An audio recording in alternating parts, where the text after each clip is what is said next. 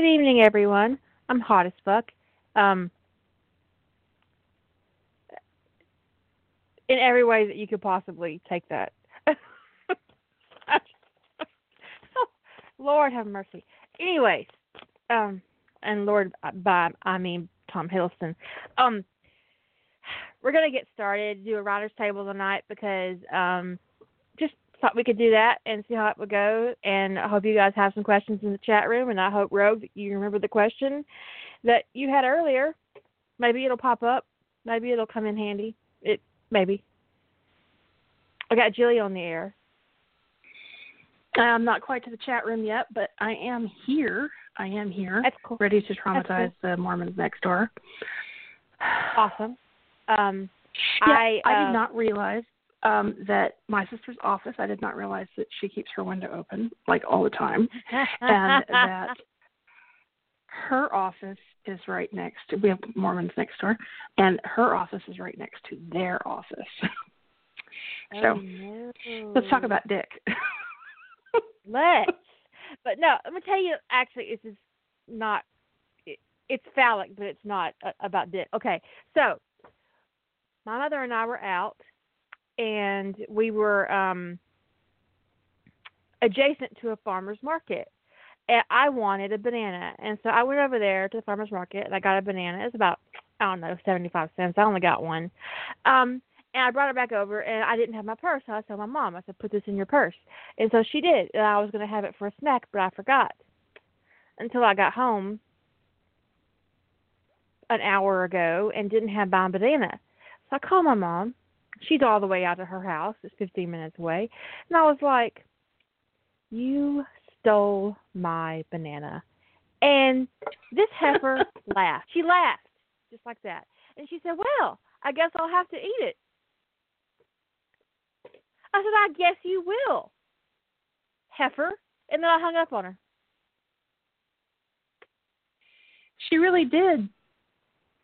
Steal my banana. She stole your banana. That's not very motherly. No.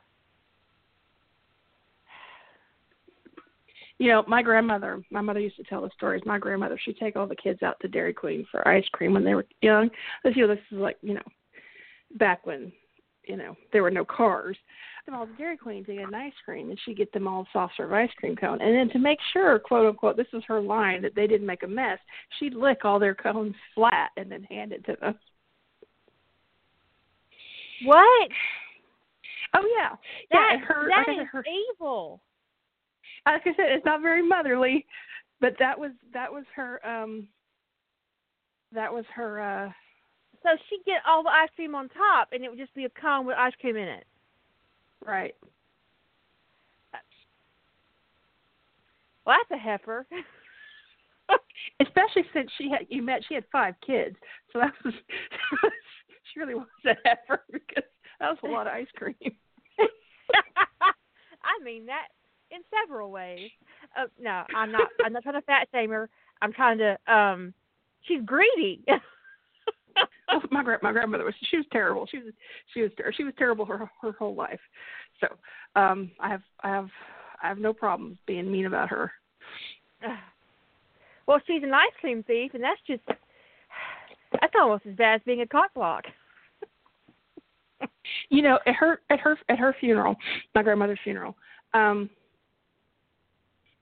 we show up, and there weren't many people at the end of her life who were very close to her, but there was like family.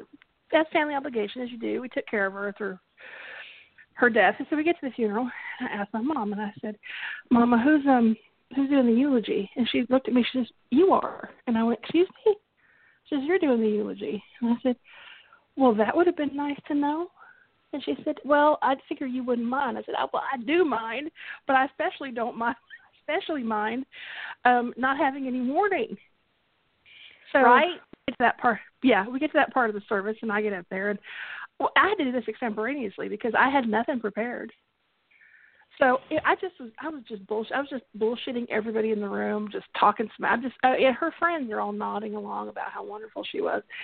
And after the thing was over, one of my friends who was there to support my mom and I and stuff, he comes up to me, he says, I thought, is this a different grandmother than the one I've been hearing about for years? And I said, no. He said, well, she sounded wonderful. I said, what do you think I was going to do, trash talk her at her funeral? Tell everybody how horrible she was? You see, just made if that sound, had been my family, nice. it would have gone down much differently. Like, I've already written my Aunt Holy Roller's eulogy. I won't be allowed to give it, but I have written it. I got mad at her, and so I wrote it and emailed it to her a couple of years ago. And I told her if she didn't behave, I was going to insist on doing the eulogy to her funeral. And here's my second draft. And I sent it to her, and she called everybody in the family and told them I wasn't allowed to give her eulogy. And everybody was like, "Oh, I think she absolutely should give your eulogy." This sounds like a marvelous idea. We could have some fun with this. I had an uncle who passed, and he was an asshole, and he didn't have any kids, and his fourth ex-wife buried him because she was his fourth ex-wife. His fourth ex-wife, because the girlfriend refused, and the fourth ex-wife stepped up and took care of everything, because she was still on all of his stuff because she got all of his insurance money, she got the house. Because he was a lazy ass and never changed any of it. So the girlfriend got shit. Anyways, so the fourth ex-wife had the funeral. And for some reason, she chose to have the showing in his home. Which, that happens in the South. They'll bring the body to your house in the coffin and set it up just like they would if they were in the funeral home. I wouldn't want a dead body in my house. I don't care whose dead body it was. I mean, that's what you do with a dead body. You get it out of the house. Traditionally, if you do bring the body home, someone stays with the body all night. And so,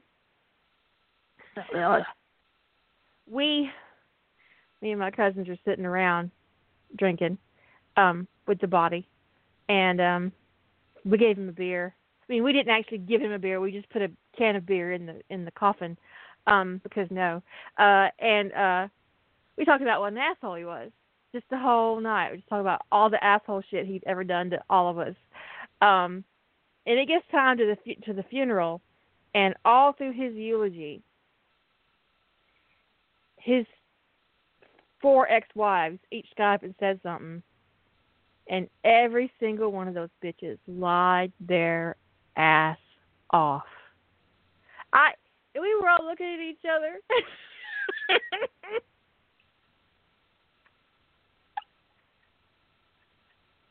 It was like, no. So they had the coffin open at the front of the sanctuary, right? And the fourth ex-wife goes over to the coffin, and she's saying her last goodbye. She was the last one to speak. And she looks down into the coffin, and my dumb ass has forgot to take the beer out. So the beer. And the ex-wife puts one hand on her hip, turns around and says, "Which one of you little assholes put this beer in the casket?" And we're all looking at the ceiling, and she goes, "It's not even the right brand." Well, it's like some sort of parting gift. So there was a debate, and finally it was like, just let him keep the beer. It's better beer than he ever drank. Let him keep it. Yeah, so let him keep it. My uncle got buried with a beer. Well, once the dead body's been on the beer, they get to keep the beer. They get to keep the way the beer. It goes. I mean, it was a Boston Lager. He should have been proud to be buried with a Boston Lager. I'm just saying.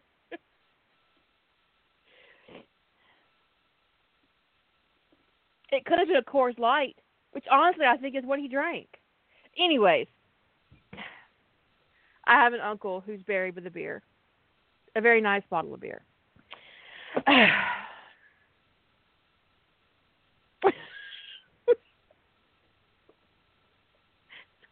I don't know how I'm going to put that in my little bullet points. He was buried with a beer. You could put that as your short pitch. He was buried with a beer. I am totally changing the short pitch for this to that.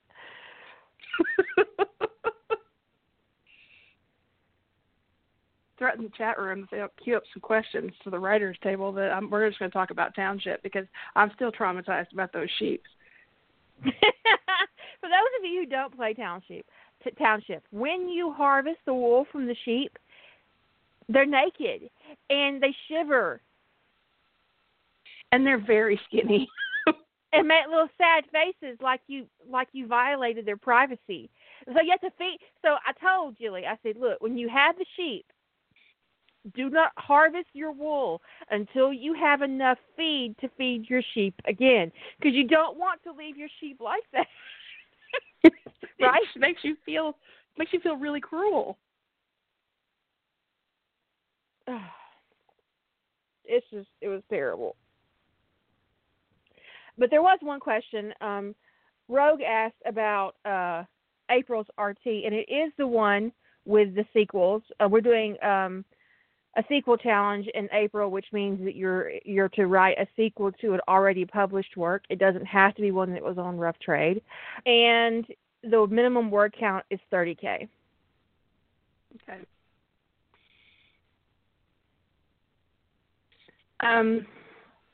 Ellie asked, this is sort of a kind of a logistical, organizational questions. For longer projects, do you break it down to separate files or just one long file?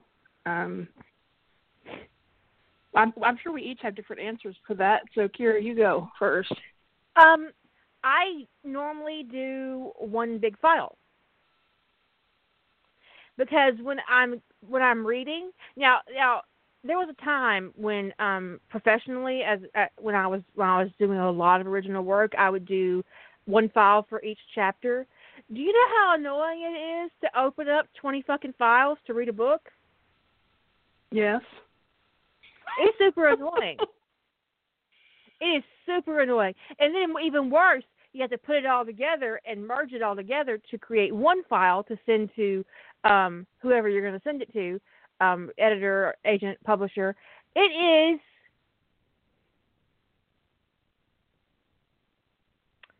quite frustrating. Annoying. Very annoying. So I tend to have one big file. Even like for Harry Potter and the Soulmate Bond, I do have individual episodes as individual files, but I also have a big file just for myself. So when I want to read that series, I can open it up and read all of it in one big file. And I had the same thing for What Might Have Been, for Ties That Bind, for Sentinels of Atlantis. Even though I wrote them in individual files because they were all told in episode novella format, for my personal reading I have a very large file. Sure. Yeah, I used to always have separate each chapter in its own file. That's what I used to write. I have an inclination sometimes to still write that way. I think it's because that's just how I started writing, was keeping every chapter separate. And that allowed me to, and part of that was, editing control. And it also a little bit mirrors some of the stuff we would do in technical writing, where you don't tend to have just one enormous file until the end, but there are tools that are pulling all of your stuff together for you. You're not doing it manually. And the reason you would do that is because you kind of have like a source thing. There's multiple people working on a file. So, you check out a file and work on it and check it back in, and you can't have things in just one big blob. So when I started writing, like writing fan fiction, it made sense to me in my head to have things in a separate file per chapter, except for like short story, anything under 50K, I would just keep in one blob. And part of that was also because, when I first started working with betas, I would rotate, like 4 or 5 chapters to a beta at a time, so that they weren't, getting 200,000 or 300,000 words or whatever and getting bogged down with it. And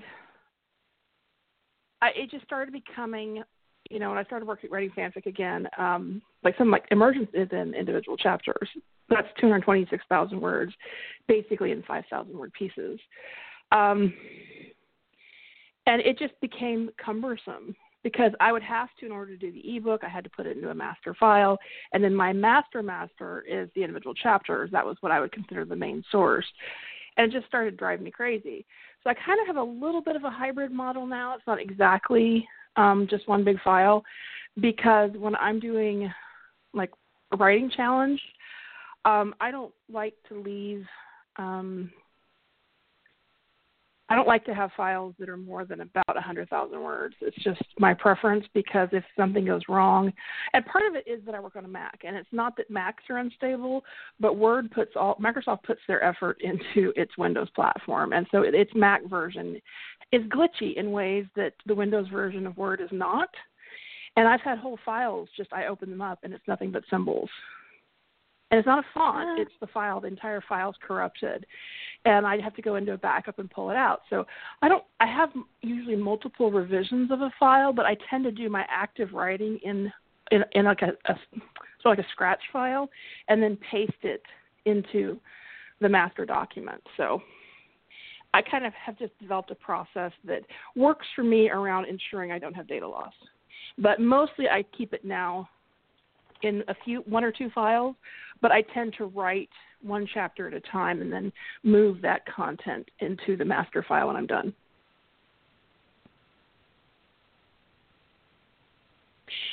Well, I would just, Ellie, if you're writing the Word app, I've actually never had a problem with the Word app. This is all Word on the Mac.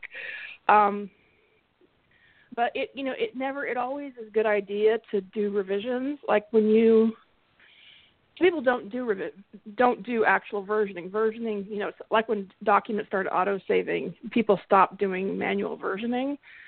And no, you do not want to turn on automatic versioning. That's like a surefire path to corruption. But when I go in to do significant work on something, I'll create a major or minor version. So like my first draft is version 0. My first edit is version 1, and then I have all those versions in there. So sometimes by the time I publish, I'm on version 4 or 5. And if a file corrupts, I've got the one before it. So I just, this is just because I've had problems with corruption with Microsoft files. I am just careful about versioning my file periodically. But that's just, that's my process. That's the way I do it. I don't like trusting the technology gods with my words more than I have to. So that's what I do. Mac does have a word process. They have it's called Pages. I personally don't like it. I've tried using Pages. I'd rather use OpenOffice than, I think they have a Mac version. I'd rather use OpenOffice than Pages. I find Pages to be, I don't like its interface at all. It's like, what is this crap? So no, I don't care for it. Also, it does not paste well into WordPress. So I'm not a big fan of Pages. I'd rather use Google Drive than use Pages. And that's saying something, because Google Docs is horrible. Oh. What I do Word. Not like, I don't let Word make them for me, but when I get ready to start my second draft for my Quantum Bang, I'll make a copy of the original file and put my other one in a work folder, because each of my projects will have a folder, and then I'll have a work folder and an art folder. I'm crazy. Okay, and probably a research folder. And so my work folder contains all the versions of my story. It'll have all the betas, and then I'll have one file that's my final. Yeah, I move them off. I don't keep like 10 versions of a document, So yeah, I find versioning to be it makes me feel safer going in. It is a comfort. Especially with editing. It is a comfort, because if I go in and I'm working on, because now, since I stopped doing chaptering, now I go into a file that's maybe 200,000 words, and I open it to edit it. If I've versioned, all I've risked losing is my editing, which is still a horrible thing, but it's better than losing the actual file itself. So,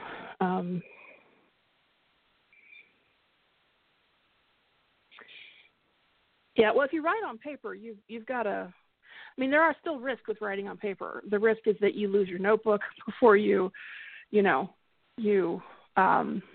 get back to your computer. I mean, if you write a lot, like you fill up a notebook before you write, I mean, there's risk either way, and there's ways to do risk mitigation. I mean, I have a friend who writes in a notebook, and before she leaves the coffee shop, because that's what she loves to do. She loves to get coffee. She goes and sits down with her composition book. That's what she has to have with the damn green cover, and she handwrites, and she takes photographs. She takes a quick picture on her phone before she leaves the coffee shop in case anything happens to that notebook of her latest stuff, and then she deletes the photos after she types everything up. She never even goes back to them. It's just a security thing for her in the event she loses that notebook. So typically, I would say typically we don't see people doing extraordinary measures to protect their content unless they've lost something. I had a major loss. So yeah. Ellie asked, do you always break down the chapter as you write, or do you go back and mark chapters after you finish a section? For me, because I'm a plotter, and I am a firm believer of structure, and the structure for me is very important in that each of my chapters has a beginning, a middle, and an end. Each of my scenes has a beginning, a middle, and an end. So there's no haphazard construction of chapters for me. I know what's going to happen in each one of my chapters from start to finish before I ever start writing. Now, there are occasions where I've gone back in the second draft and thought, and restructured and sometimes merged small chapters together if I thought the events played well. But that usually requires me to do some tweaking to get my beginning and middle and end. So that way I don't end up having two ends, having an end in the middle, which doesn't make any sense to me. Does that make sense? I hope that makes sense. Mm-hmm. If I have to do a merger, and that will happen during a second draft. I do not chapter. The only time, well, I'll give a caveat and I'll come back to that. But I write. I know what's going. I have it when I sit down to write a chapter. I know what's going in that chapter. I figure out what my scene list. But it's either sometimes it's a scene list, like this is the scenes I need to have, and sometimes it's these are the things I need to cover in this chapter, because sometimes like a data point can be covered in like one or two different scenes, and I'll just kind of feel out which chapter, which scene it feels better to put that data point in.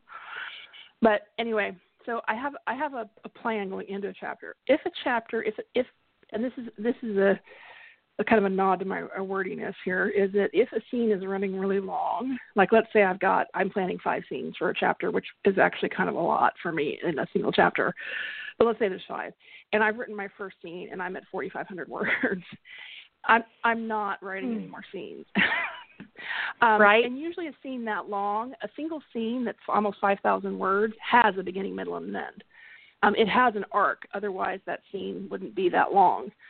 So what I do is call the chapter done and then work on restructuring what comes next. So I don't have like a chapter plan in advance like Kira does, but I have a chapter plan when I'm writing, and then it's really common for me to tweak that because especially dialogue scenes run really long for me sometimes.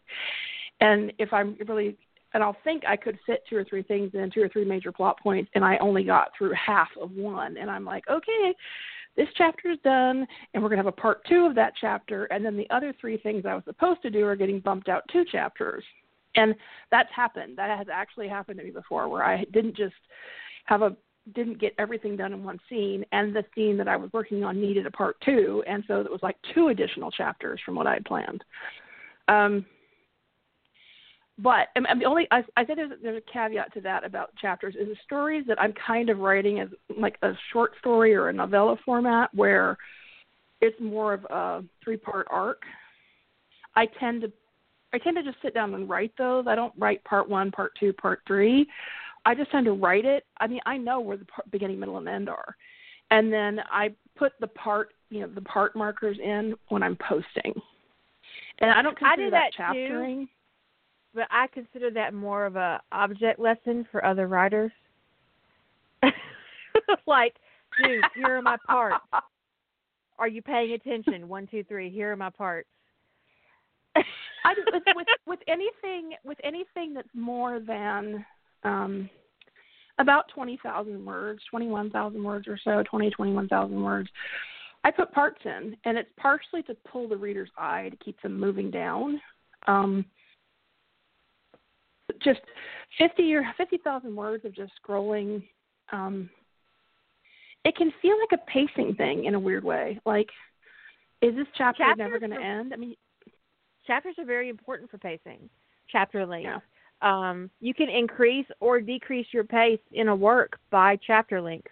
Sometimes even adding an additional 2,000 words to a chapter can damage your pace, or it can slow down your pace in the moment when you need it to. So you might have a 4,000 word chapter.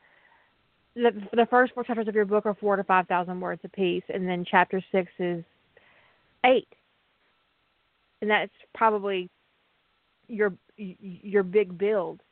And then you would go down to 5,000 or 6,000 words to the end. But if you wanted to increase your momentum, you would put a shorter chapter there instead of a longer one. So you could do 4K, 5K, 4K, 5K, and then 3K. Yeah.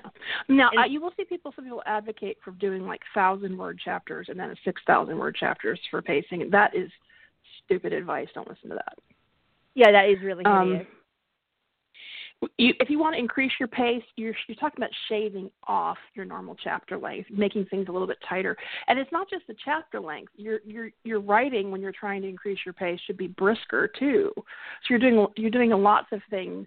You're bringing things a little bit tighter, a little bit less exposition, a little less narrative. You're just either more action beats, more dialogue. You're kind of making things slow quickly and making things a tiny bit shorter, and it'll feel like the pace is. But the whole idea of just really highly variable chapter length just feels schizophrenic. Don't do it. It's jarring to the reader to have 1,000, 1,000, 10,000, 1,000, 1,000, 500 words, 1,000. That is ridiculous. Right. And if you have somebody tell you that a chapter, as long as the chapter is, even if it's 20K, never listen to anything else they ever have to say about writing. Right. Because no they don't know shit. Going to put something like that out. That's but ridiculous. When the thing is, the reader shouldn't notice that you're manipulating the page with chapter length. And if you're putting in a 1,000-word chapter, they're going to notice. It should be something. That's why it's subtle. You're changing your writing a little bit. You're making a little bit. You have this big action scene, and the chapter's a little bit shorter. Like 500 words shorter than normal or something like that comparatively. And it feels tight and action-packed to them. And then they're anxious to go on to the next chapter. That is different than a 1,000-word chapter, and you think that you're doing something with pace. You're not. All you're doing is jarring them. And anything jarring isn't helping your pace. That's pulling them out of the story, not keeping them in it. So it's actually completely counterproductive.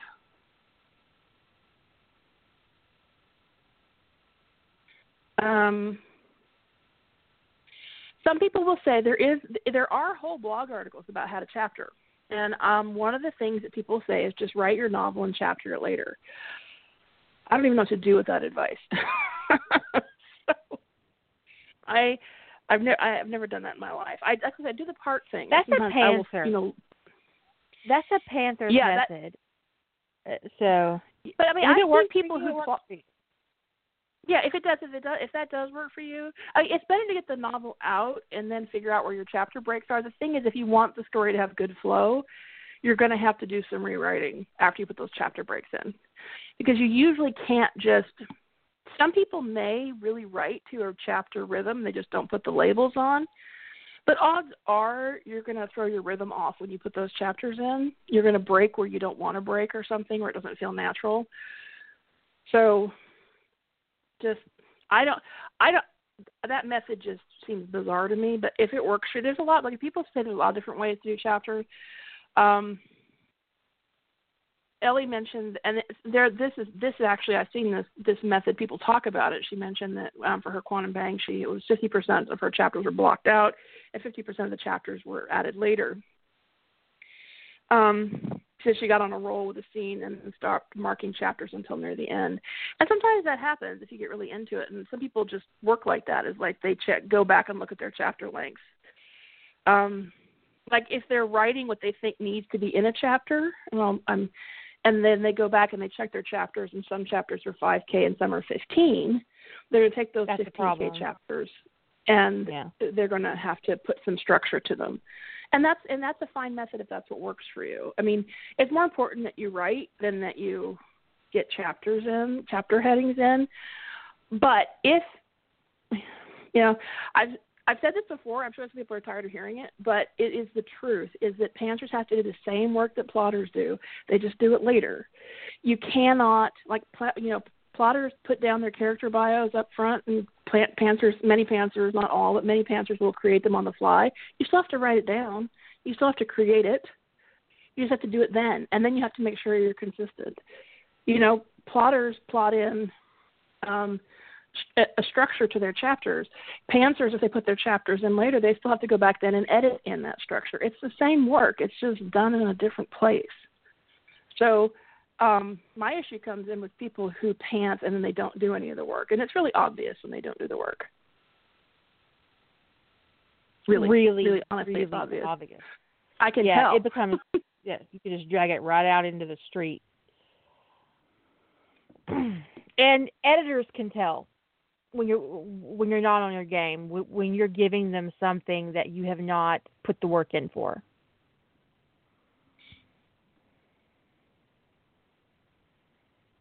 You're not pulling a fast one on anybody. No, because editor. The thing is, if you get to a line editor with this kind of thing, I would say that's kind of uncommon. But the acquisition editor is going to notice that your character's parents are alive and then dead and then alive again, because you didn't bother to do a character bio and you didn't make sure your biographical details were consistent. And they're going to notice, and they're going to go, why didn't they catch this themselves? It's kind of sloppy.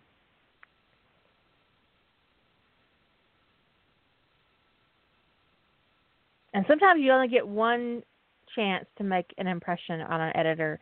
And once you've made that impression, you're stuck with it, for good or bad. We have a question up above from Edie, and I'm going to ask a clarifying question and wait for the answer. The question was, what about dialogue? I'm having trouble writing dialogue. I think it may be because I don't feel like I'm getting a good balance between the dialogue and the non-dialogue. How do you choose what you tell via dialogue and what's told otherwise? Are you feel like you're not getting a balance in terms of not enough dialogue or too much? So while you're thinking about that,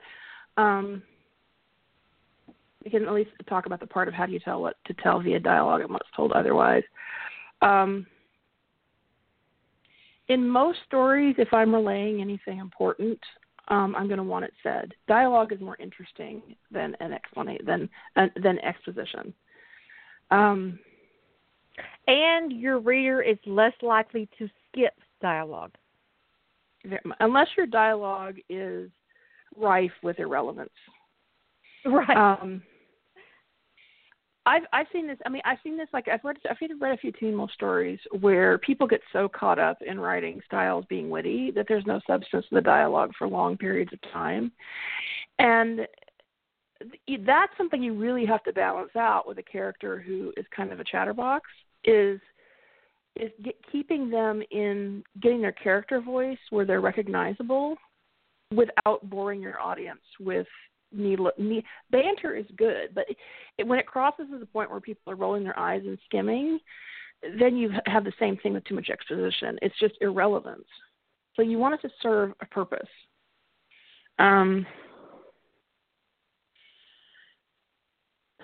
Let's see.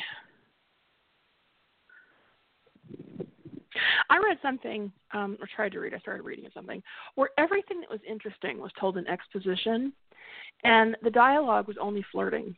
Not even great flirting, but the dialogue was all flirting. And all the interesting stuff in the story was told in exposition. So basically, I was skipping it. It's a complete reversal of what I usually do in a story, which is I tend to, if I'm getting a little bit bored with the exposition, I'm skipping down to the dialogue because I'm not getting anything out of the character, mooning over the entire canon events. And I go down to the next thing that seems like action or dialogue. This was the opposite. The dialogue was nothing but awkward flirting to me. It read awkward. And then everything interesting that was going on was happening in exposition, and it was just this weird juxtaposition. But I don't usually see that. So that was a case of where I wasn't interested in the dialogue at all. Because it wasn't a relationship story, so all the awkward flirting was just so pointless. Because also, dialogue that's repetitive is annoying. So, like, if you have to reveal something 5 or 6 times, really you only want to write that once or maybe embellish on that a second time or something. You don't want to do the reveal. Harry Potter fandom, to me, it's like what sticks out for this particular sin is that, like, something needs to be revealed, like, Dumbledore's bad axe or something, and it's revealed to 6 different people, word for word, practically 6 times, and it's like, oh my God, just say. There are ways to do that without doing that. Yeah. That's where you just say they revealed all the information they had about Dumbledore to Kingsley Shacklebolt, as opposed to a 4,000-word scene where they tell everything that they had already told somebody else.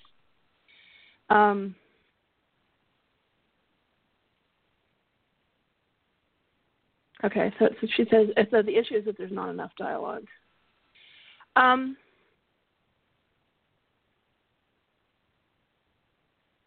I think you need to set yourself a goal for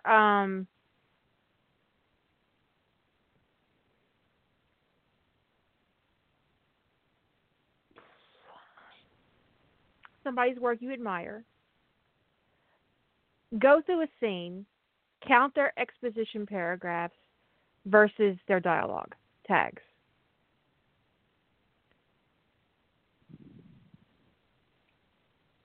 And then I do hate flashbacks. Here's something interesting though. I'm going to have several in my November story. So I hope I don't annoy myself. For me, I often don't have enough exposition, and I'm aware of that. I prefer dialogue. I prefer movement in a scene, and exposition bores the shit out of me.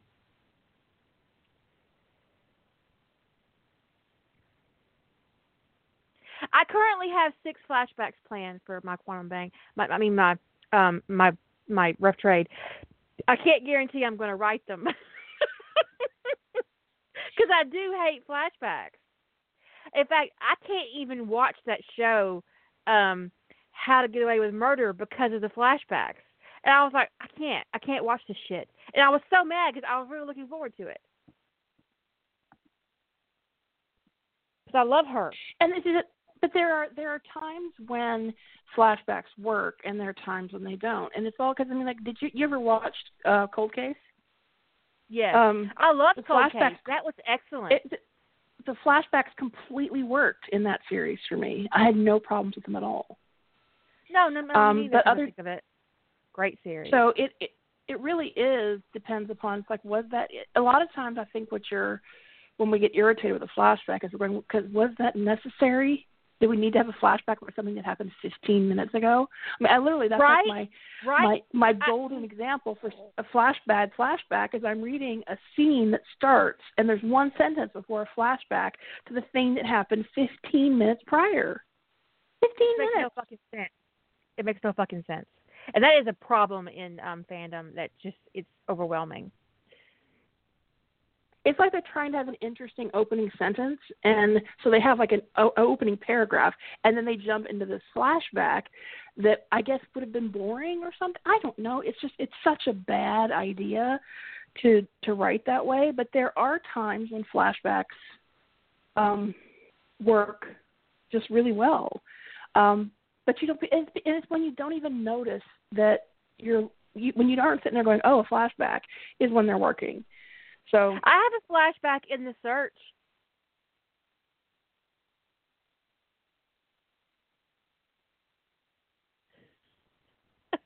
Are you okay? Yeah. I'm thinking.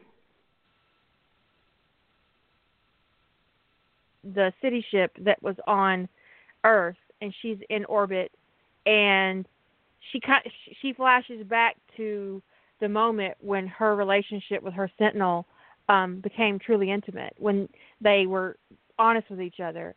They were in the field in the Middle East, and Anne overreacted to a man sexually advancing on Allison, and freaked herself out and thought Allison was going to leave her. And so there's that whole scene in flashback, and then the flashback gets interrupted with O'Neill on the radio. And Allison shakes herself loose from that memory to focus on what's happening around her. So. Yeah, and I mean, it didn't jump out at me as you used a flashback, but there it was. And that's it. When you blend your flashback in well, that's when they work.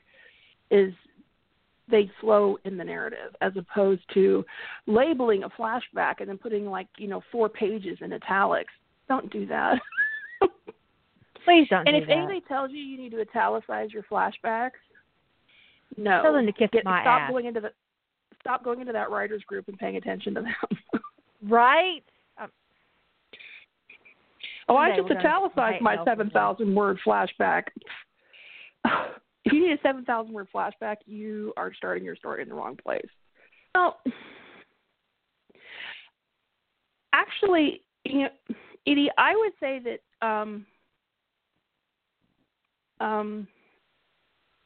doing all dialogue isn't necessarily a bad thing. If you struggle with writing dialogue, writing your whole story in dialogue isn't necessarily a bad idea. And then you have a big edit where you figure out what you don't need to do in dialogue. And that's one of those times where this is a case of where you're kind of really dedicating time to improving your craft as opposed to dedicating time to getting a story done. Because if you write it almost like a script format, and then you go in and you go, okay, this is just... there's no substance to that bit. I'm going to just do a couple sentences explaining that, and then put in your descriptive beats or your dialogue tags. I mean, just whatever it is you need to do to start fleshing it out. But as an exercise, if you struggle with writing dialogue, I don't think that's necessarily a bad thing. Is to just bang out the whole thing in dialogue and make it be dialogue heavy, and then figure out how to cut that down. That is exactly what it is, Claire. Claire, speaking of Claire, I was on Facebook browsing, and I hit your art. It's beautiful. Your art is beautiful. Chestnut Noah did an excellent job for you. Awesome. I mean, it made me kind of teary, kind of weepy. It looks so sad. It doesn't don't look sad. Child too much. Don't do too much torture of the Whoopi baby. Yeah, it's amazing. It's a great job. It's fantastic. Is that for Rough Trade? Because if it is, you should go put it in the album for Rough Trade. Go over to the writer's table, and you'll see, if you go into photos, you'll see a Rough Trade album, and you can add it to the rest of the art. Look at all the. I made an album for Rough Trade art, and you guys could put past projects in there too, not just current ones. So feel free to just load it up. But when it comes to, I don't think I've given a really good answer to what. I'll try to give a more concrete answer to what kind of things, how you decide what to write in dialogue and whatnot. You may not have read it, so it might be a lousy example. But my first project for Rough Trade in the summer was Sun for the Man, and one of the things that blew my word count out was the dialogue.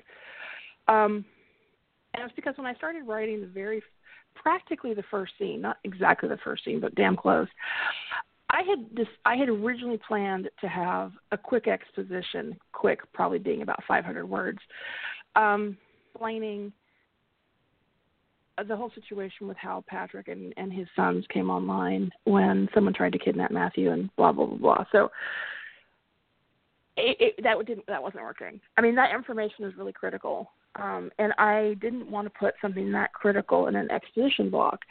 So I decided to write it as a conversation where Tony could, because it's not just that it's more interesting to see it in dialogue, is when it's blocked out that way and the information is coming in real time in that way, Tony can react to it as it's being revealed, and his reactions and thoughts are then spread out over the dialogue rather than a blob of information and then a blob of introspection, which isn't interesting to read.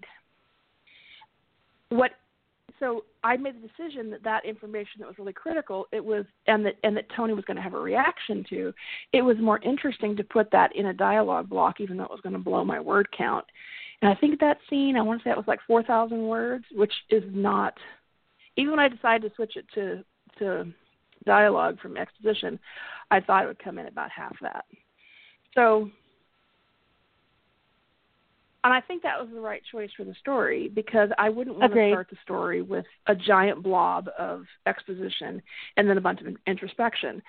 Because the other thing that people tend to do a lot is when they give a bunch of exposition, is then they have a bunch of introspection.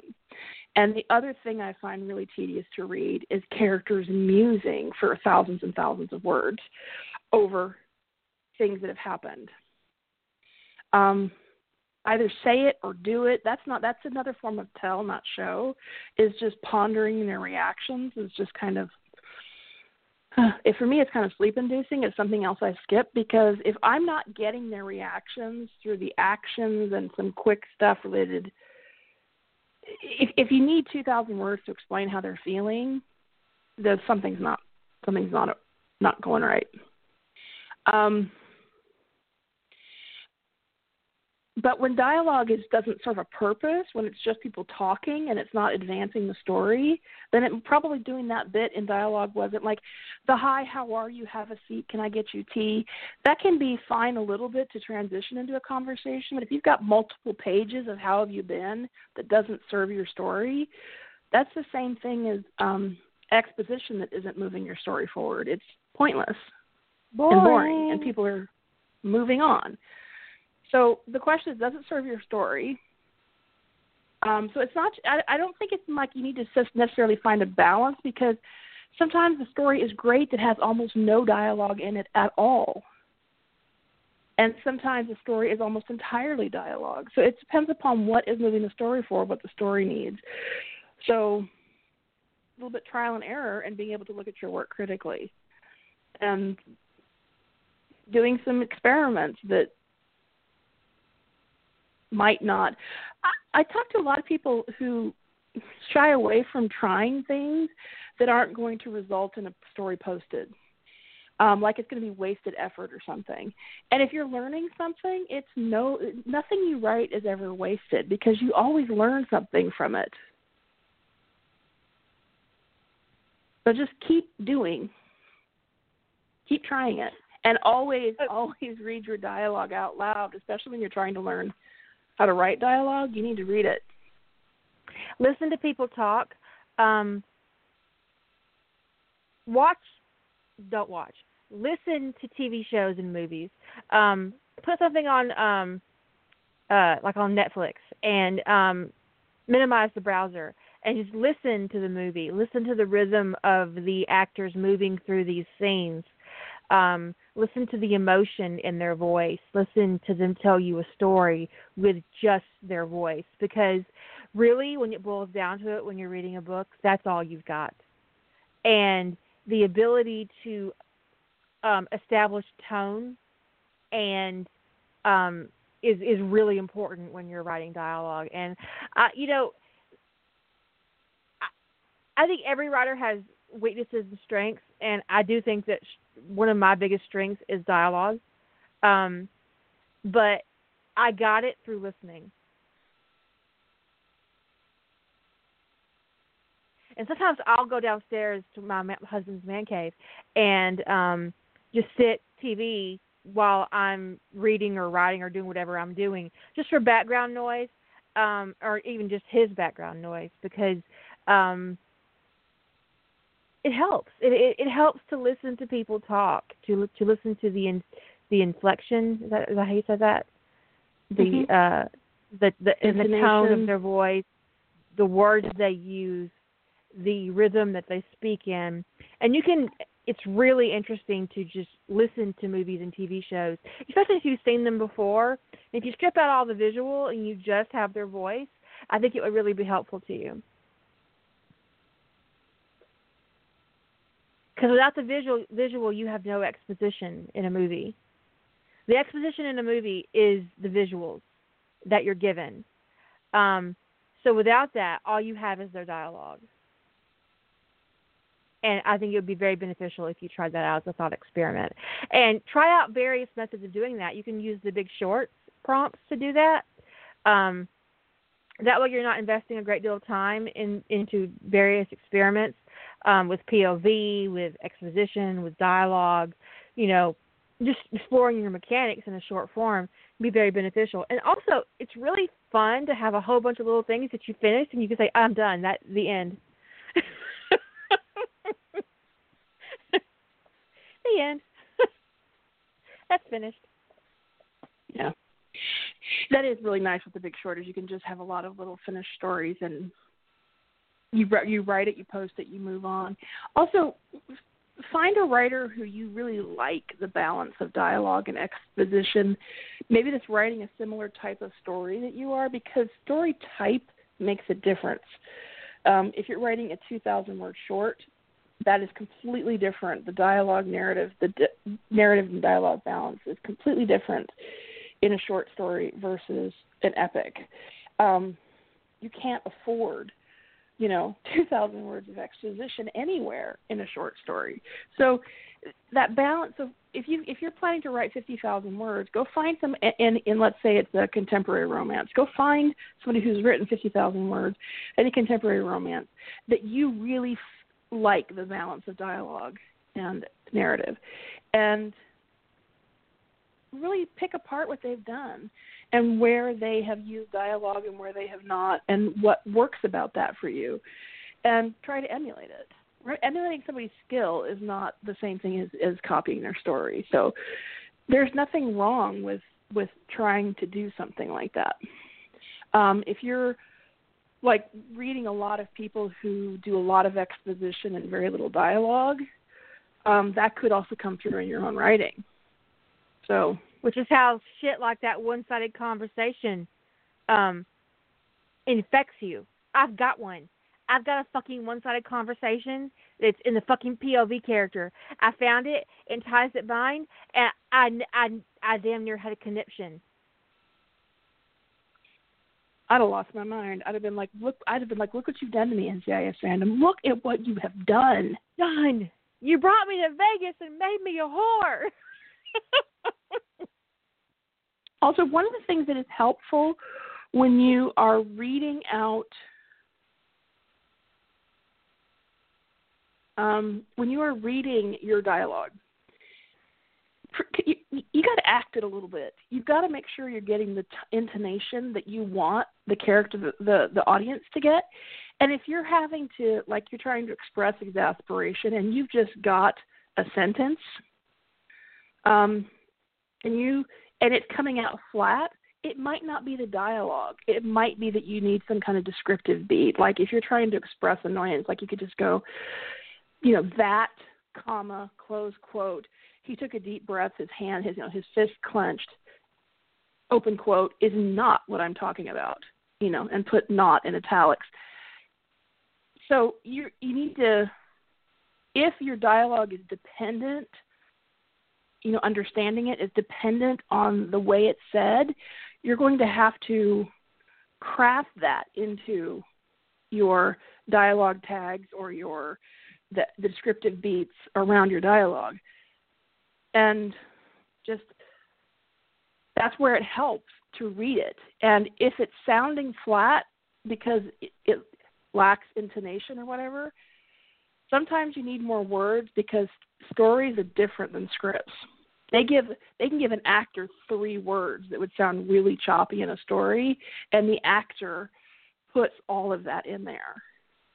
In a story, the writer has to put in feeling in a 3-word sentence with body exactly, gestures. And that's why it'd be really good to, listen to actors doing that in scenes without looking at them. Right. So here, there, one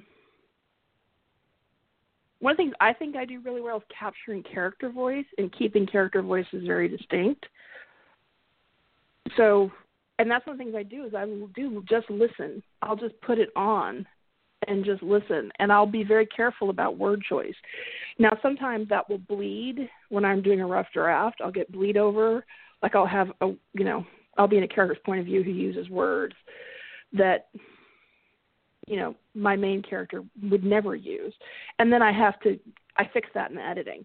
But usually I'm really good about channeling the voice of the character that I'm trying to. So, but that comes from a lot of time listening and a lot of time of reading my own work out loud, like I was on the stage. It's kind of ridiculous. I would never want to get caught. I got caught. I'm in my office with the door shut. My husband is supposed to be at work. I am working through a scene. It's not working the way I want to, so I'm up and I'm moving around. I'm doing both parts of the conversation. I'm in tears because of the emotional content of the scene. And I turn around, and there's my husband standing in the doorway. He just held up his hand and shut the door, and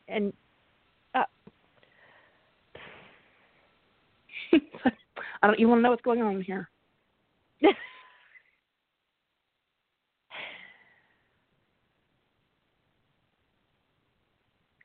What's worse is I had music playing, so when I went down to the kitchen, he's like, "Were you just lip syncing in your office?" And I'm like, "That would actually have been less embarrassing." I was Let me acting get out my my own hairbrush. story, motherfucker. Go away. Let me get my hairbrush. That would actually be less embarrassing than what I was really doing. He said, I've had people think I'm on the phone. I was like, it's upsetting. I upset myself. I've had people think I was on the phone having a fight with somebody when I've been reading, like, really expressive dialogue or when somebody's really angry. So, yeah. But it's you just do it. I gotta go with Nike on this one. Just do it. Just keep reading it out. Keep figuring out where to. And honestly, if you are taking big pauses when you're reading, if you're reading a line of dialogue and you're taking a big pause and you're kind of like huffing and putting your hands on your hips to get that action right, but you didn't write those big huffs and the hands on the hips, go back to your story and input the huff and the hands on the hips, because dialogue can be very flat if you don't want to put so much that it obstructs it, but you need to show the inflection without saying he was mad. Because that's telling, not showing. I've done that. I've done the whole huffing and being angry with the hands on the hips, and none of that was there. That was just because I knew that's how that character was feeling, but it wasn't what was written on the page.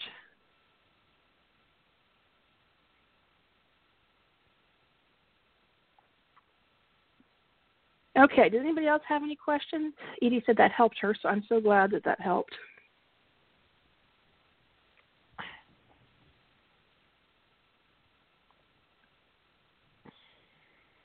But yeah, lock the door if you're going to do that.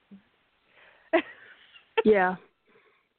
Or you can always put your headphones on so it looks like you're on the phone. But yeah, I'd have much rather preferred if he'd have walked in on me lip syncing to No Doubt. That would have been much better than him walking in on me having a conversation with 2 parts by myself. Her one-man Shakespeare. Yeah, exactly. It was, yeah.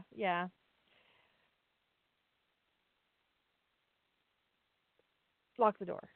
So, but yeah. I honestly err on the side of having too little exposition. For one, because I hate it, and two, because I think that allowing myself too much exposition puts me in a position to be telling instead of showing. Gotta be careful with that because showing is fun and entertaining, and telling is boring. As long as the story is comprehensible, I mean, the only way that Kira's method could go awry is if you just leave too much out. People can't figure out what the fuck you're talking about. But she doesn't do that. Yeah. So, but I have read stories that are like that. They are so dedicated to dialogue that you're like, I have no idea what's happening. I don't know who's in the room. I don't even know if they're in a room.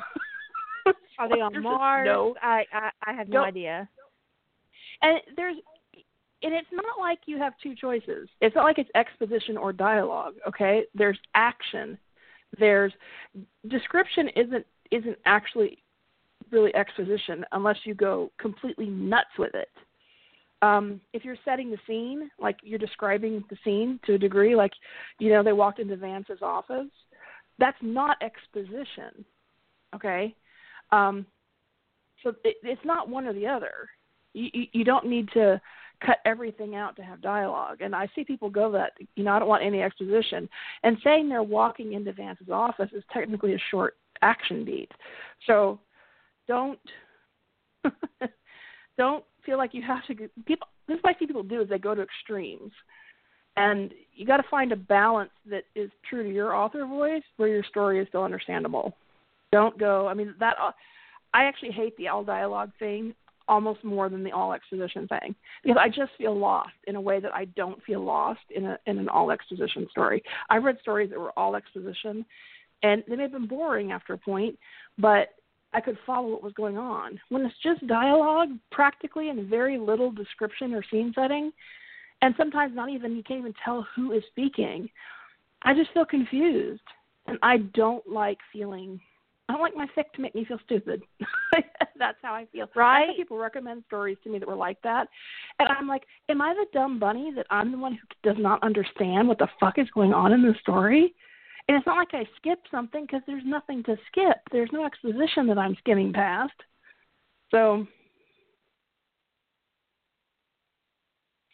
I was like, sometimes I'm not smart enough for this story. I'm just lost. I mentioned, I actually said that to somebody. I said, I don't think I'm smart enough for the story. I don't understand what the hell is going on. They said, oh, well, it'll all clear by the end. Like, this story's 200,000 words. At what point does it become clear? I said, well, it's a little bit confusing up front, but it gets better about halfway through. I'm like, no, I'm not putting 100,000 words of confusion on my day. Nope, not going to do it. Just not going to do it.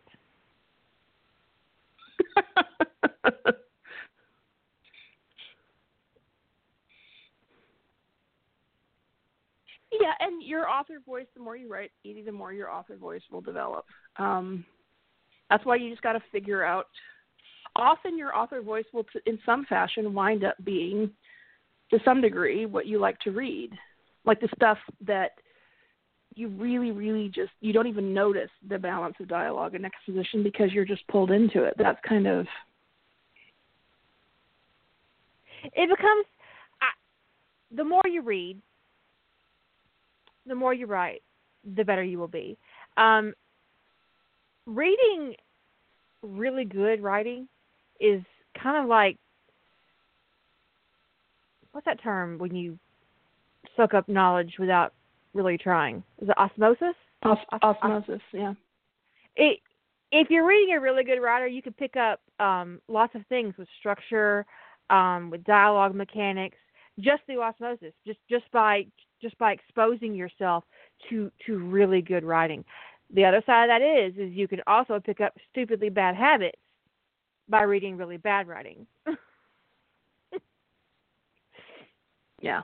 And the funny thing is you notice like, let's say you notice the one-sided phone conversation, or you notice the bizarre chapter breaks, the scene breaks that people use, or whatever. You notice them and you decide to do them. Well, the thing is, you shouldn't be noticing that stuff. The fact that you noticed it means it's a problem. A big one. That kind of stuff, things like those kinds of like gimmicks. That you notice gimmicks, and that's gimmicks are typically not a good idea. Like sometimes they work, but like the all lowercase letter thing, that pretty much worked for E. Cummings, and then everybody else needed to stop. Collaborate and listen. Or was it In the Name of Love?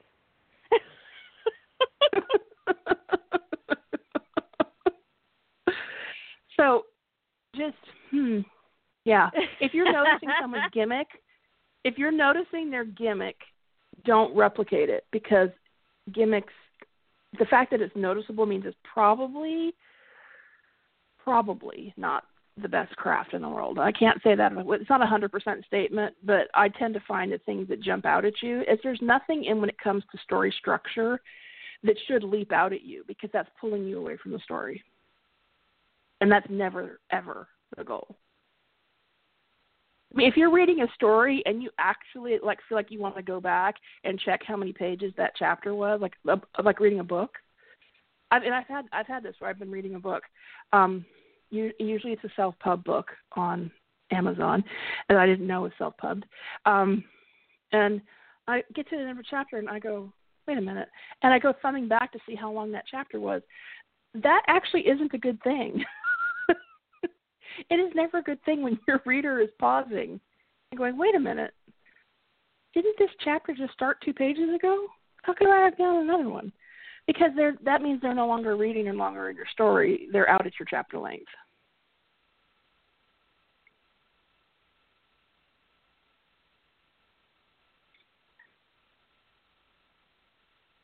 Anybody else have questions? I could rant about chapter length all night, unfortunately. It's a real big pet peeve.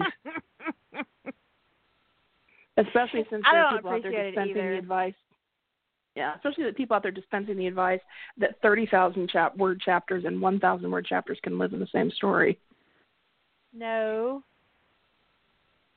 That's a big fat no.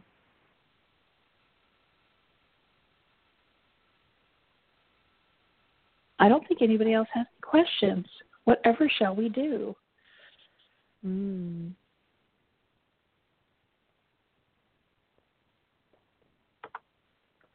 know, you don't have to just ask craft questions.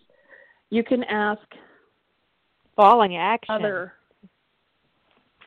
You can ask other questions too.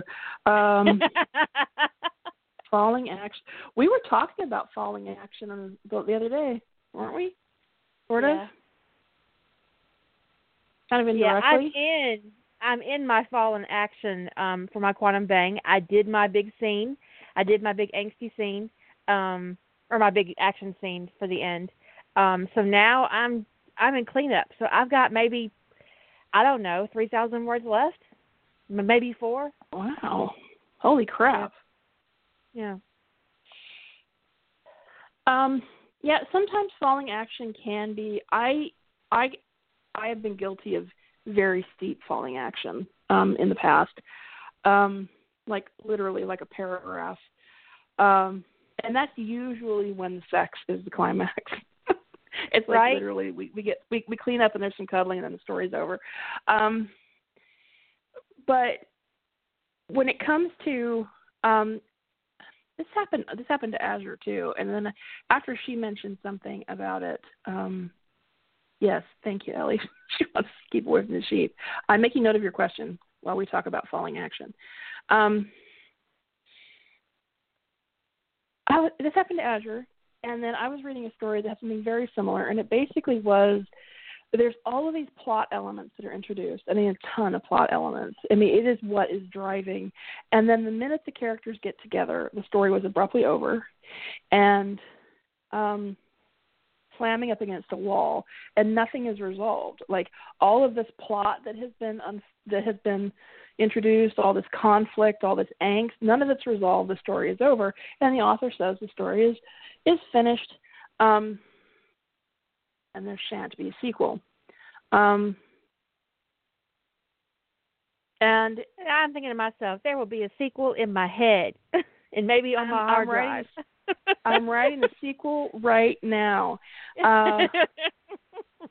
But I read her, what she described was a little bit more abrupt than what I ran into, which was basically, it's like this very intricate plot was a plot device to bring the two main characters together, which is fine. Sometimes you do have an intricate plot device but they didn't wrap up their intricate plot device. They just left it hanging. And it did feel like running into a wall at the end of that story because, yes, you've had the climax in a very literal way, but there was the falling action, that kind of the denouement is where you wrap in, you bring in, and you wrap up to some degree. You don't have to tie a bow on a story.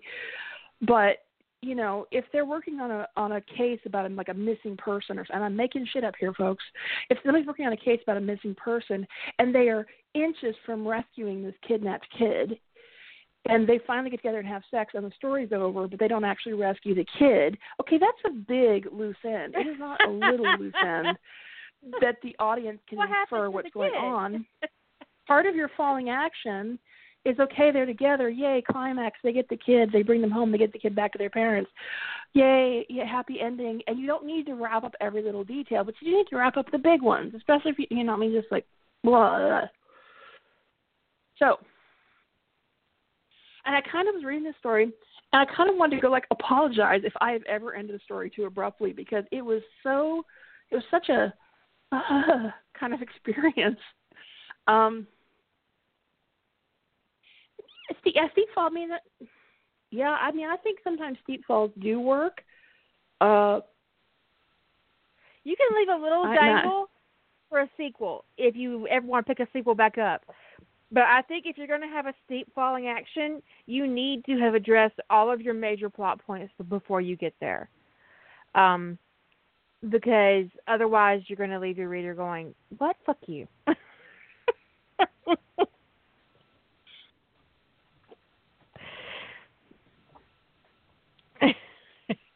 Yeah, so falling action, yeah, you could have, I mean, if you look at the narrative arc that, like, they show, I want to say it's like on Wikipedia, they show, like, the climax being, like, at the top of a bell curve or something, which implies you have as much falling action as you have rising action, which isn't true.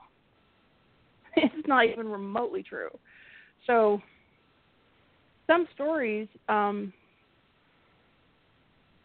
so they talk about the penultimate chapter, like in a book. The penultimate chapter is the second to the last. And the reason why that is always such a big deal is because that's usually where the climax occurred. Not always, but usually. So your climax more often than not would occur in the second to the last chapter. And then you have like a chapter of falling action. Well, if you've got a 20-chapter book, that's a lot of rising action to falling action. So, you know. But sometimes it's just there's nothing left. Sometimes if falling action, keeping more falling action means that you're just, you know, making things up, that you're just kind of doing slice of life stuff to keep the story going so you have a little bit more falling action, that's not the goal of falling action at all. My climax in My Quantum Bang takes place in the middle of the last chapter. And the last half of the last chapter is the falling action. And my stories are more often than not the climax is in the last chapter. But it's a more traditional structure would be that they're in the second to the last chapter. But not necessarily for romances. I will say that it's not uncommon for a romance to have the climax in the last chapter. Right. Followed by falling action / sex.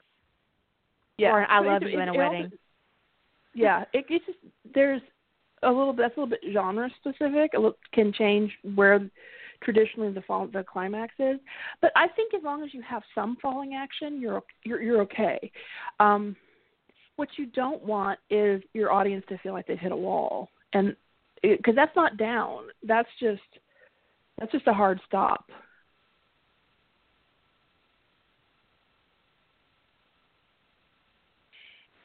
A little bit of a rise in the action isn't a problem, but what you don't want to start doing is introducing new plot points and where people are thinking there's going to be a next. Because sometimes to wrap things up, you do come up a little bit. Don't want it to actually start to rise. You kind of want to keep it falling to maybe plateauing a little bit. If people are starting to get amped up again, they're going to then feel like they've hit a wall. So steep is better than leaving people feeling, but they call it a climax for a reason, right?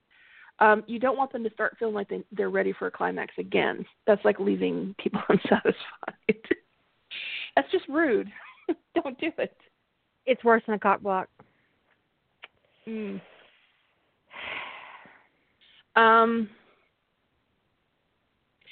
So I have to read Ellie's question. Okay. Out because I don't think she intended this the way it sounds. Okay. She asked about structure of a sex scene, and she says, how much dialogue should there be? And then the next line says, I will ask about sex if it keeps you away from the sheep.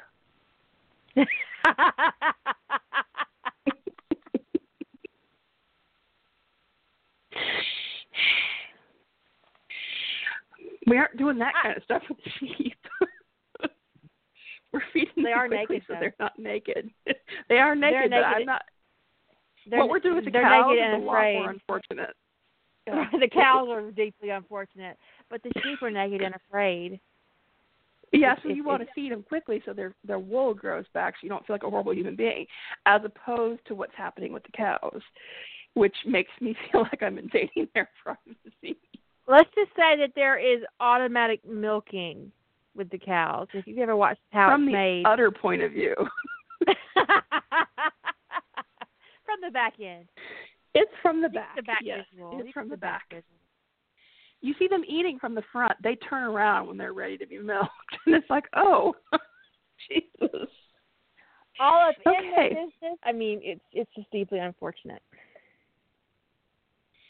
So there was a question about, the question was about how much dialogue, the structure of a sex scene, and how much dialogue should there be. Man, every sex scene I've ever written has been kind of different in this regard. It really is kind of an organic, what does this scene need? I have read sex scenes that were hugely, like 80% dialogue, that were really, really good. Usually I find too much talking in sex scenes. It's like, would you shut up and fuck? But but there was, there's this there's an X-Files writer who wrote this really memorable sex scene. It's amazing this sticks out to me like 20 years later, where Mulder gets, the more excited he gets, the more he starts reciting pointless facts. So there's a ton of dialogue where he just starts reciting random animal facts about this, that, or the other, this thing about hedgehogs and that thing about alligators or whatever. And his sex partners would be like, I'm tempted. I knew you'd be chatty, but I'm tempted to gag you. And it's just, the more he just loses all brain to mouth filter, and what comes out is trivia. That's actually hilarious. The sex scene was hot, and it was hilarious. So it was kind of longer than I usually would like in a sex scene, because there's all of this dialogue that was cracking me up, and then all this really hot sex. So I've never written a sex scene like that in my life, where there's that much talking.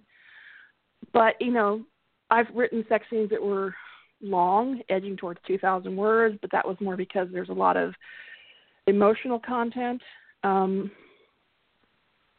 still not a lot of talking. Sometimes, I think from a talking perspective, the sex scene I put at the end to stick around had some of the most talking, but that was because I was like Dom was being like a phone sex operator in that one. But usually I don't put a ton of dialogue in sex. I don't personally. It's not where that's not my comfort zone, but it comes out the way it comes out, right? Yeah. I never plan that kind of stuff. The sex scene is what it is when it's done. I'm like, okay, there it is. I would say so. It's easier to talk about. What do you say? It's easier to talk about things not to do in sex scenes than what to do. Yeah. Don't have your character say shit at any point during a sex scene. Ever. I don't care where Ever. the dick is going. Don't say it. It's not sexy. But what I would say about dialogue in sex scenes, you look at the outside of your sex scene. Look at it from the outside and ask yourself, what do you want to accomplish in this sex scene? Is it furthering the intimacy of your relationship? Is it padding your word count? Because that's perfectly acceptable in certain situations, professional ones where you have to meet a word count. Especially if you're writing erotica. Right? A little more dick ain't gonna hurt anything. So anyways, what's the intimacy level that you're trying to reach? How are your characters communicating? How are they coming into this this sex scene? Were they mad at each other? Are they desperate for each other? Average everyday couple sex with, hey, I think we need eggs. Conversation happening. And all these plays in. When you're structuring your sex scene, you need to take into account your characters. I would never write a sex scene the same way for John and Rodney that I would for Draco and Harry. Because your characterization is just as important in a sex scene as it is anywhere else in your story. Does that make sense? Makes perfect sense to me. You can't use the same. It's not a template. Yeah. I mean, you can very chatty. You can be yeah. But you can be surprising with a character. Like, you could, throw in something surprising. Okay, so, wouldn't be at all surprising to have, Tony DiNozzo be good at dirty talk, okay? But it might be surprising that, say, Spencer Reid is particularly adept at it. But how you bring that in could be, he's just got a filthy mouth in the bedroom. And it could be really an interesting kind of, whoa, on that character. But in general, you want to make sure that the language that's happening in the bedroom isn't jarringly making people question the characterization. Yeah, I don't see Gibbs talking. Gibbs being chatty in bed is. I've seen stories where that happens, and it always is a little bit of a what? I don't see him. I see him becoming talking less, not more. I think Gibbs would be very bossy in bed. Yeah. I think Mark Harmon would be filthy. And there is a difference. Yes.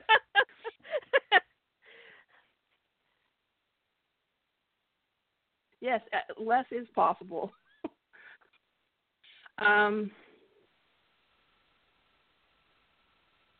But yeah, it all depends upon the character. I mean, this is one of those things. Other than I don't think I've ever not ever, but I usually don't put a lot of planning into the sex scene. I figure out there's going to be a sex scene here, and then I let it kind of just happen organically as I'm writing, based upon, because the thing is, if you plan it, it may not actually fit the emotional tone of your story at that point. Now, sometimes you know that there's going to be a big emotional thing, like they're going out to fight a battle or they may die, and so they have, and so your notes for your scene, it's going to be something like, they're about to die, and they've got 10 minutes, they're about to have some really hurried, please survive this sex. Okay, so you can kind of note what the tone is you think is going to be when you get there, but usually I just kind of let that kind of thing flow. If you're spot on with your characterization from the beginning, by the time you get to heavy scenes like sex scenes or big reveals, it will be a very organic thing that you do. But you got to get your head in the game for your characterization on the first page. And sticking to a plan, this is where if you're trying to stick to a plan, or they talk about, we've had those, no plot survives engagement with the writing process. If you're trying too hard to stick to a plan, and you've planned what your sex scene's going to be like, and you get there and it doesn't fit, you can stall yourself right out. And you may even decide that the sex doesn't fit. According to Hermione Granger, it's not that they didn't have sex, it's that, none of us were old enough to be... Sex. I even wrote it. None of us... We just weren't supposed to be looking in that particular bedroom. So, sometimes it just doesn't fit in the story. Yeah, sometimes you do fade to black. And sometimes that's the right choice for some characters, depending upon the emotional tone or whatever.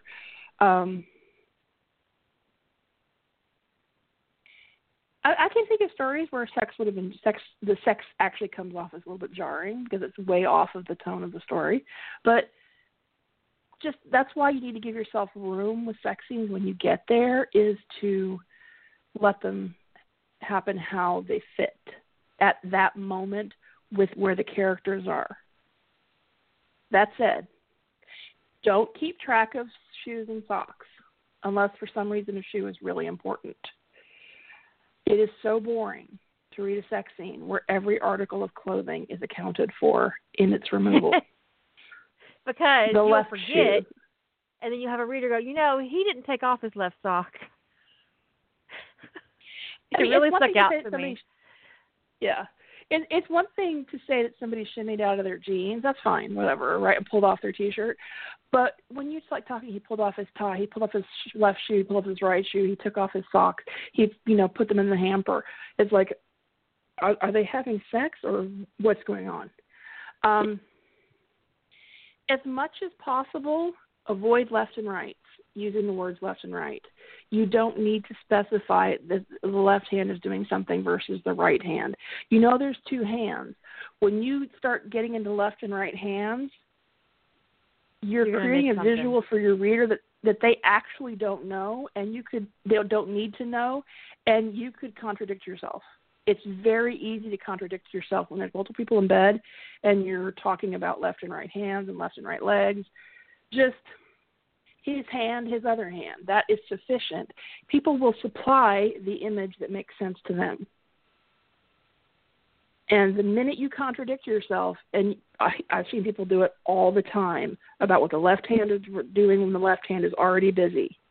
And people do this in professional works too. It's like I'm reading something, I read about somebody's left hand is, the two fingers of some guy's left hand is his ass, and the next thing they're in his hair. I'm like, whoa. This is why you shouldn't keep track of left and right, because I wouldn't have even made that leap if it had just been two fingers in the ass and fingers clenching in the hair, because people got two fucking hands. Yes, unless it's a striptease, but I would say 90% of stripteases I have read in stories are boring as fuck. So I would agree. Yeah. Yeah. Even in movies, the best striptease ever was in True Lies. And that's because it was funny. Because she fell. And because he dropped his recorder and was having to keep track of... It was like, holy shit, that's my wife?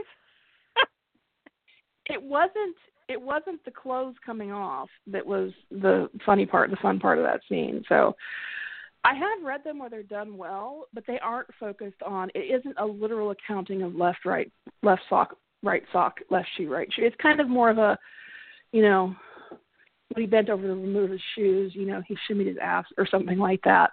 But that is focusing on the sex part of it, using the removal of clothing as the vehicle, as opposed to he took off his left sock, which is just, who cares? So, but I cannot advise people enough to start avoiding this left hand, right hand, left foot, left leg, right leg thing in stories, because it gets you in trouble. So much trouble.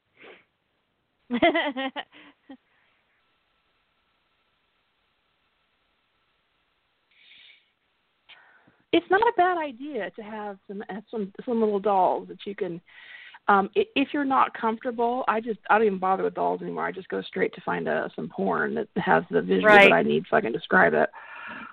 But I used to have some really understanding friends who would be my visual aides when I was trying to work out a position. I was like, I'm trying to decide if this is plausible. And they would just, like, get all up in it. No, just get accomplished. Yeah, okay, so all they've got is an ottoman and a chair, and I want this to happen. Can it work? Fortunately, there were no We'll get back to injuries. you in about 15 minutes. We shall report back with the results. One of the they would just I would just sit there and take notes. They weren't even they would like completely act this out for me. And there was one time I was checking a flexibility thing. I did have one friend who was really, really flexible, and I was like, I'm trying to find, and she goes, well, I think it would work, but I couldn't do it in jeans. So she just shimmies right out of her jeans and flops back on this cassette couch. She's like, yeah, I could definitely get my legs there. Like, I've got the best friends.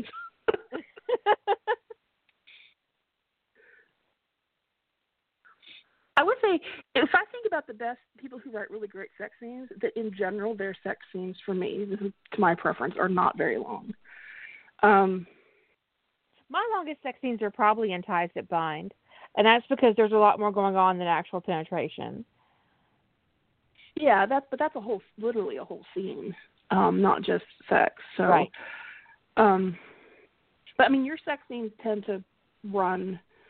I'm just guessing. I haven't sat and word counted your sex scenes, but I would guess that your average sex scene is about 500 words. 500 to 1,000, yeah. I would agree. Okay. So, and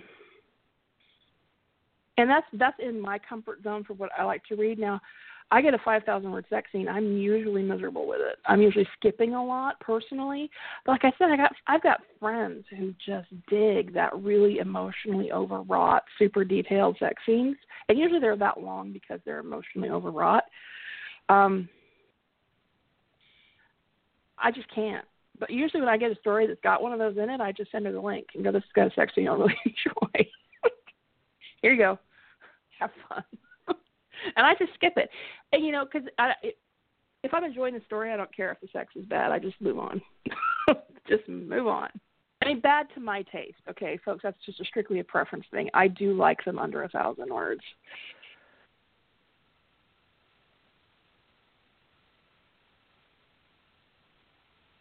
Xtube is free. Be careful with Xtube. Don't create an account or log in or anything because you'll get spammed. I found out the hard way. Yeah, only use the free videos that you can get for non-subscribers, and you do it in incognito mode. That way they can't write cookies to your system, and, nothing's being cached, and you won't wind up with any kind of bizarreness that's lurking around in your cache files or anything like that. So go into incognito mode in Chrome or whatever to go out there. Just careful. Honestly, I think it's best to set up an email account you don't use for anything else but questionable sites. Yeah.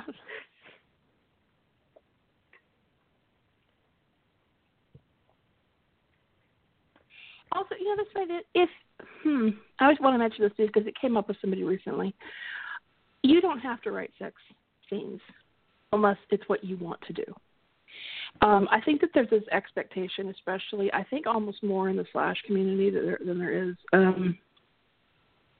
in other types of writing, that there's going to be graphic sex in stories where there's a pairing.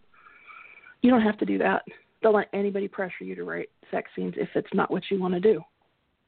Even if you think your story would be better for it, if it's not what you want to do, don't do it. Agreed. It shouldn't ever feel like you have to write. If you're getting out of your comfort zone might be you could try it, but if you don't like it, don't do it. You shouldn't feel pressured to do that. Trying to write sex scenes if it's not your comfort zone could be like trying a different genre or trying writing in a different type of point of view, writing first person. It's something you may try, find you don't like, and move on. But there's this funny thing. If we try writing first person and we don't like it, no one says anything. No one gets judgy about the fact that we didn't like writing in first person. But for some reason, people can get really obnoxious if you try writing sex scenes and you're not comfortable with it and you don't want to do it. They can be like, well, this would just be better with sex. Well, they don't get to make that call. If and you would be better if you were polite and thankful. Yeah, you'd be better if you weren't talking. So you'd be great if you were grateful. So if it's not what you want to do, even if you think your story would be better for it, if you don't want to do it, don't do it. You should never feel like you're forcing yourself. If you get to the sex and you stall out and you can't go any further, and I've talked to writers this happens to, I'm stalled out at the sex scene. Don't stall out at the sex scene. I mean, if that makes you that miserable, don't write it. Black. Now, see, yeah, I wrote the sex scene for Courting Hermione Granger, and it was frankly the most awkward, terrible sex I've ever written. I was like, 13-year-old me wrote better sex than this. What is this? And then I realized that the structure I'd given Hermione's character, it just didn't lean itself to there was just no place in that story for explicit sex. Some characters you just don't want to know. It's like you just like, okay. It just felt like none of my business, and the sex scene was terrible. So I pulled it out, and it was much better. But there can be weird expectations around sex. Yeah, I had several people comment on it, and I was like, don't read it. I have a few stories that have no sex, and people comment on it from time to time, like, well, will there be a sequel where we get to see them having sex? Nope, not for that purpose. No, there might be a sequel, but there's not going to be a purpose just so that you can see them having sex. You voyeur, what's the matter with you? Weirdo. But yeah, you should definitely do you. You do you, and do what's comfortable for you. Test your boundaries. Create expectations for yourself, but don't torture yourself. Yeah. There's a big difference between testing your own boundaries and abusing yourself. So don't, life's stressful enough. Don't fuck yourself up, so. And ask yourself why you want to do it. If you want to learn to write sex scenes because you want to do it, and it's something you want, like maybe you really want to, be able to write in the erotica market or whatever, or at least have a sex scene to write, maybe even in contemporary romances. If you're pushing yourself for that reason, because it's something you want and you're just not comfortable, well, that's a different discussion than you're doing it because people expect it. And if the only answer for the reason why you're writing a sex scene is because people expect it or they bitch about it when it's not there, then that's like no reason to do it. That's the kind of thing, if you force yourself to do it all the time, if you force yourself in this position to write things that you don't want to write, you will ruin yourself. I speak from experience. One of the reasons why I spend so much time these days writing fan fiction is because I let myself get boxed into a place where I was deeply uncomfortable professionally, and I wrote. I don't want to get too detailed there, but I wrote myself into a hole with a publisher, and I couldn't get out. I was put in a box. I was labeled this. They wanted only this from me, and it was boring the shit out of me, and I stopped writing. And for those of you who've known me for a while and know how much writing I do, to tell you that I did not write for 6.5 months, not a single word. And that's when I knew I had to make a change, because I was ruining myself as a writer. Ouch. That's like really bad creative backlash. Yeah. It's very important that you that honestly about protecting your writer space. and your writing time. But there's also a layer of that where you have to protect the writer that you are. And you What have was to protect that? Was that you? Go ahead. What's your quote? You have to set yourself on fire to keep other people warm, or something like that. Right. Yeah. You don't have to set yourself on fire to keep other people Which is warm. what you're doing when you are trying to meet other people's expectations. But yeah, managing your own expectations is difficult enough. But piling on the expectations of others, especially when it involves contracts and money, is a whole other fucked up gold hoarding dragon.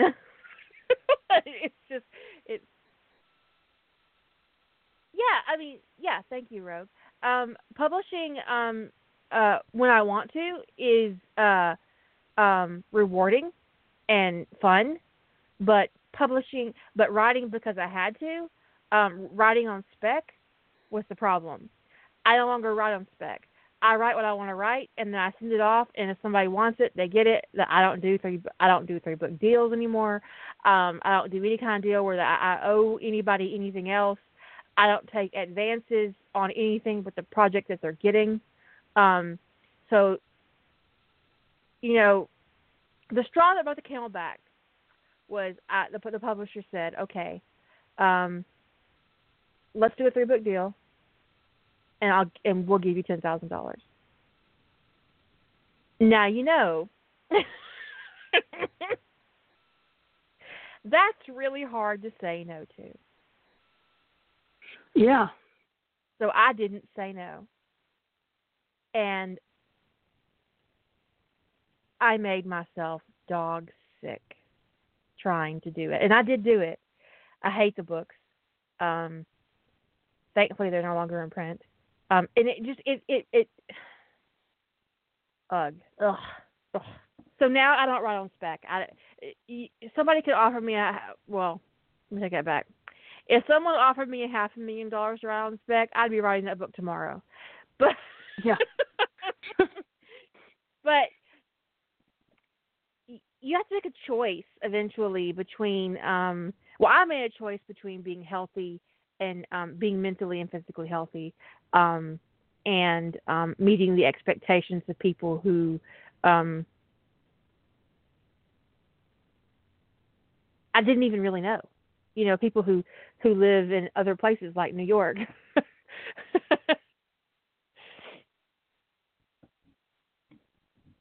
right for you. Because anything that's driving you into not writing and making you that miserable is just no. No. But you see people doing that. I see people who, in fandom, who stop writing because they feel like they're not meeting the expectations of their readers, and what they're working on is making them miserable. So it's not worth it. Writing is not supposed to be about making, this is for you. This is your craft.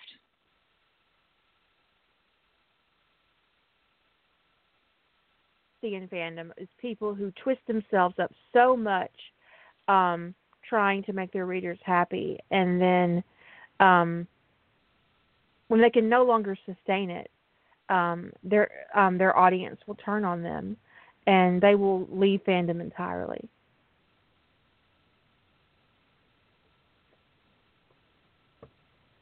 It's a vicious kind of really circle. Ugly. You're setting yourself up to be abused by investing so much in what they want. Right, in their approval. So, please yourself.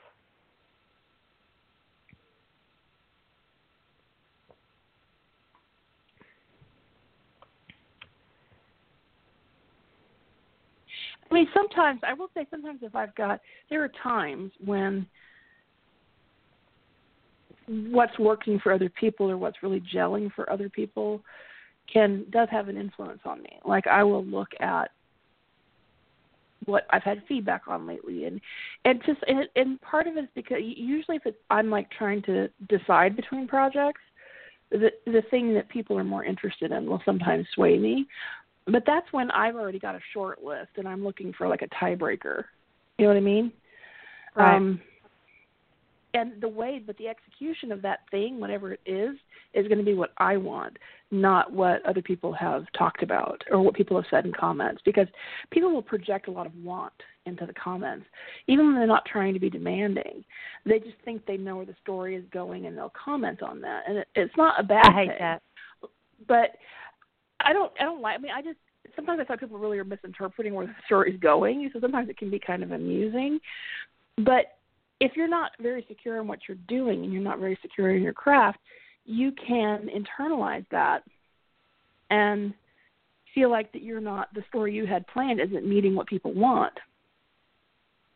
And that can then drive some writers to be changing their idea, and that's no way to go.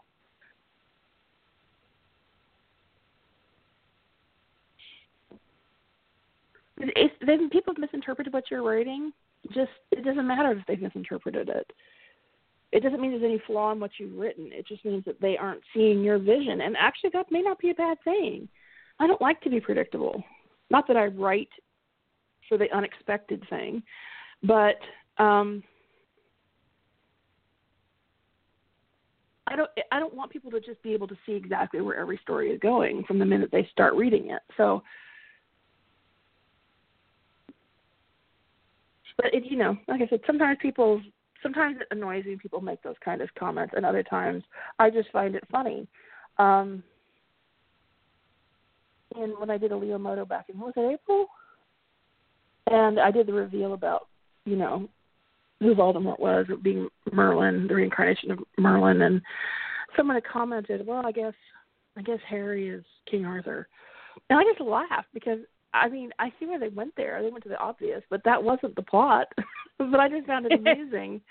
It almost sounded beleaguered, like, well, I guess Harry's King Arthur. No, he's not. That wasn't even my first guess. I was like, no. That doesn't make any sense. If you think about it, it doesn't make any fucking sense because King Arthur, historically is not magical, right? And if you think about Merlin's own history, I revealed it on another podcast. Yeah, I revealed the answer I did reveal the answer on another podcast, but okay. So this is out there anyway. But the question was always who, when it came to Harry, was who would have been Merlin's magical equal to determine who Harry is reincarnated? And the answer should be obvious, which is that it's Morgana. And if you don't get it, you don't deserve to get it.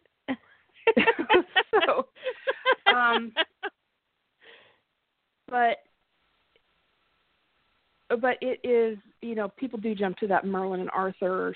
But to me, that is like star-crossed romance is what I'm reading there, and that kind of like, wait a minute, whoa, what are you reading the Merlin and Arthur thing? No, so yeah, but it was just funny that to me, I was amused by that leap because it didn't actually to me make any sense magically with the world building I had done that Harry would be Arthur, especially since now they're separated by. Morgana chose to be reincarnated as Harry to mitigate any damage that Merlin might do if his plan failed, which is why there wound up being a prophecy, Morgana's return, because Merlin had failed, which is why Morgana chose to be reincarnated to deal with him. And that's why it had to be. That's why they staggered their reincarnation, was to make sure there was a backup plan.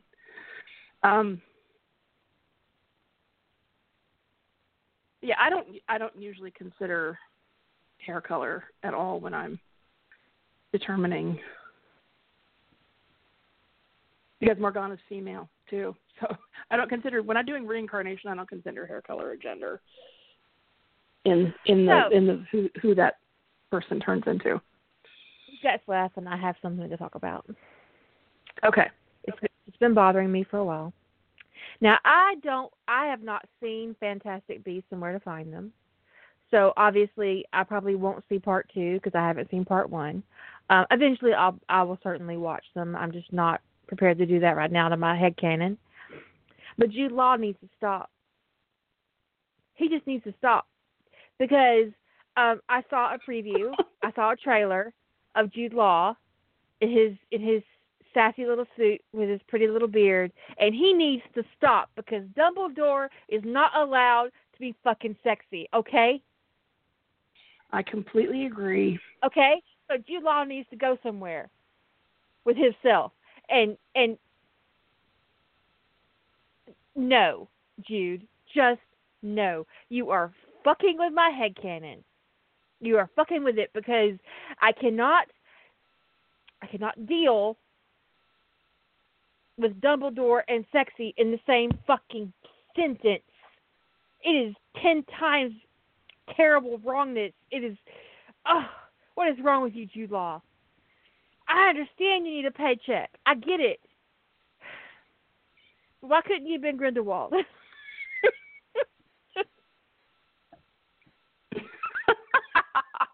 We're fine with finding him sexy, but not Dumbledore. I just really fucked up.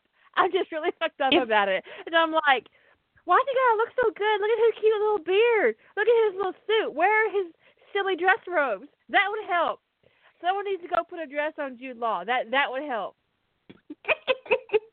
if he's a little too old for the role now, but if casting was appropriate to Kira's feeling about the character, James Woods would have been cast as Dumbledore. Yes. If there's a motherfucker I hate more than James Woods, it's probably Powers Booth.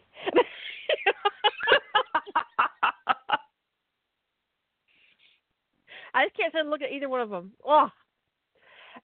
Which is why I cast them the way I did in my little fan casting thing. But seriously, Jude, you need to stop. I can't deal with it. I saw the preview and I was like, well, but why does he look so good? He's not supposed to look like that. He's not supposed to be all sexy and shit.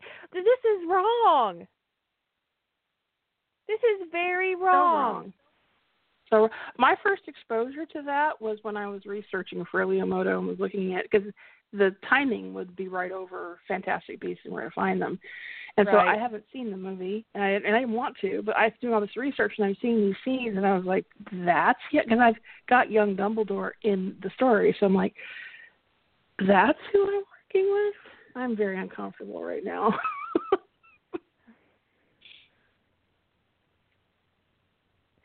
It's wrong, Jude. It's just wrong. You just can't mess with me like that. Make better choices, buddy. Make better choices. We insist. Who thought that would be a good idea? Who thought let's just cast this sexy motherfucker with his neat little beard and his little suit and as Dumbledore? Joanne, did you have a finger in that? I'm not happy. I can't deal with it. I don't think I'll be able to watch Fantastic Beasts because of it. And I love Jude Law. I think he's fantastic. I think he's a great actor. I really enjoy his work. I'm super looking forward to the next Sherlock Holmes. Because if it can get any better than RDJ and Jude Law on the same screen, I don't know what it would be. In period costume. That's all the T-shirt ranking an appearance. Need. But come on, he needs to stop because Dumbledore's not supposed to be sexy. Ever. Not even for you weird Snapledore people. See? Yes, I'm Snapledore would you. actually work if Snape traveled back in time to when Dumbledore was young. And kept him from going down such an unfortunate path. Right. We're down to 90 seconds. And I'm sorry if I put something terrible in your brain. I just had to share it. I shall not suffer alone. It's just wrong, Jude. You need to stop.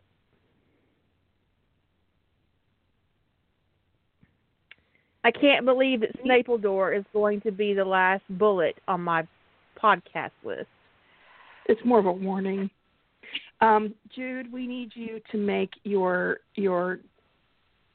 job decisions a little bit more with a little bit more foresight, a little bit more judiciously. Thank you, please. Jude, be judicious. Be very judicious in the future. And no, Edie, you will never live down Snapledore. You guys have a great evening, a great Sunday, and we'll see you next week. Say good night, Jilly. Good night.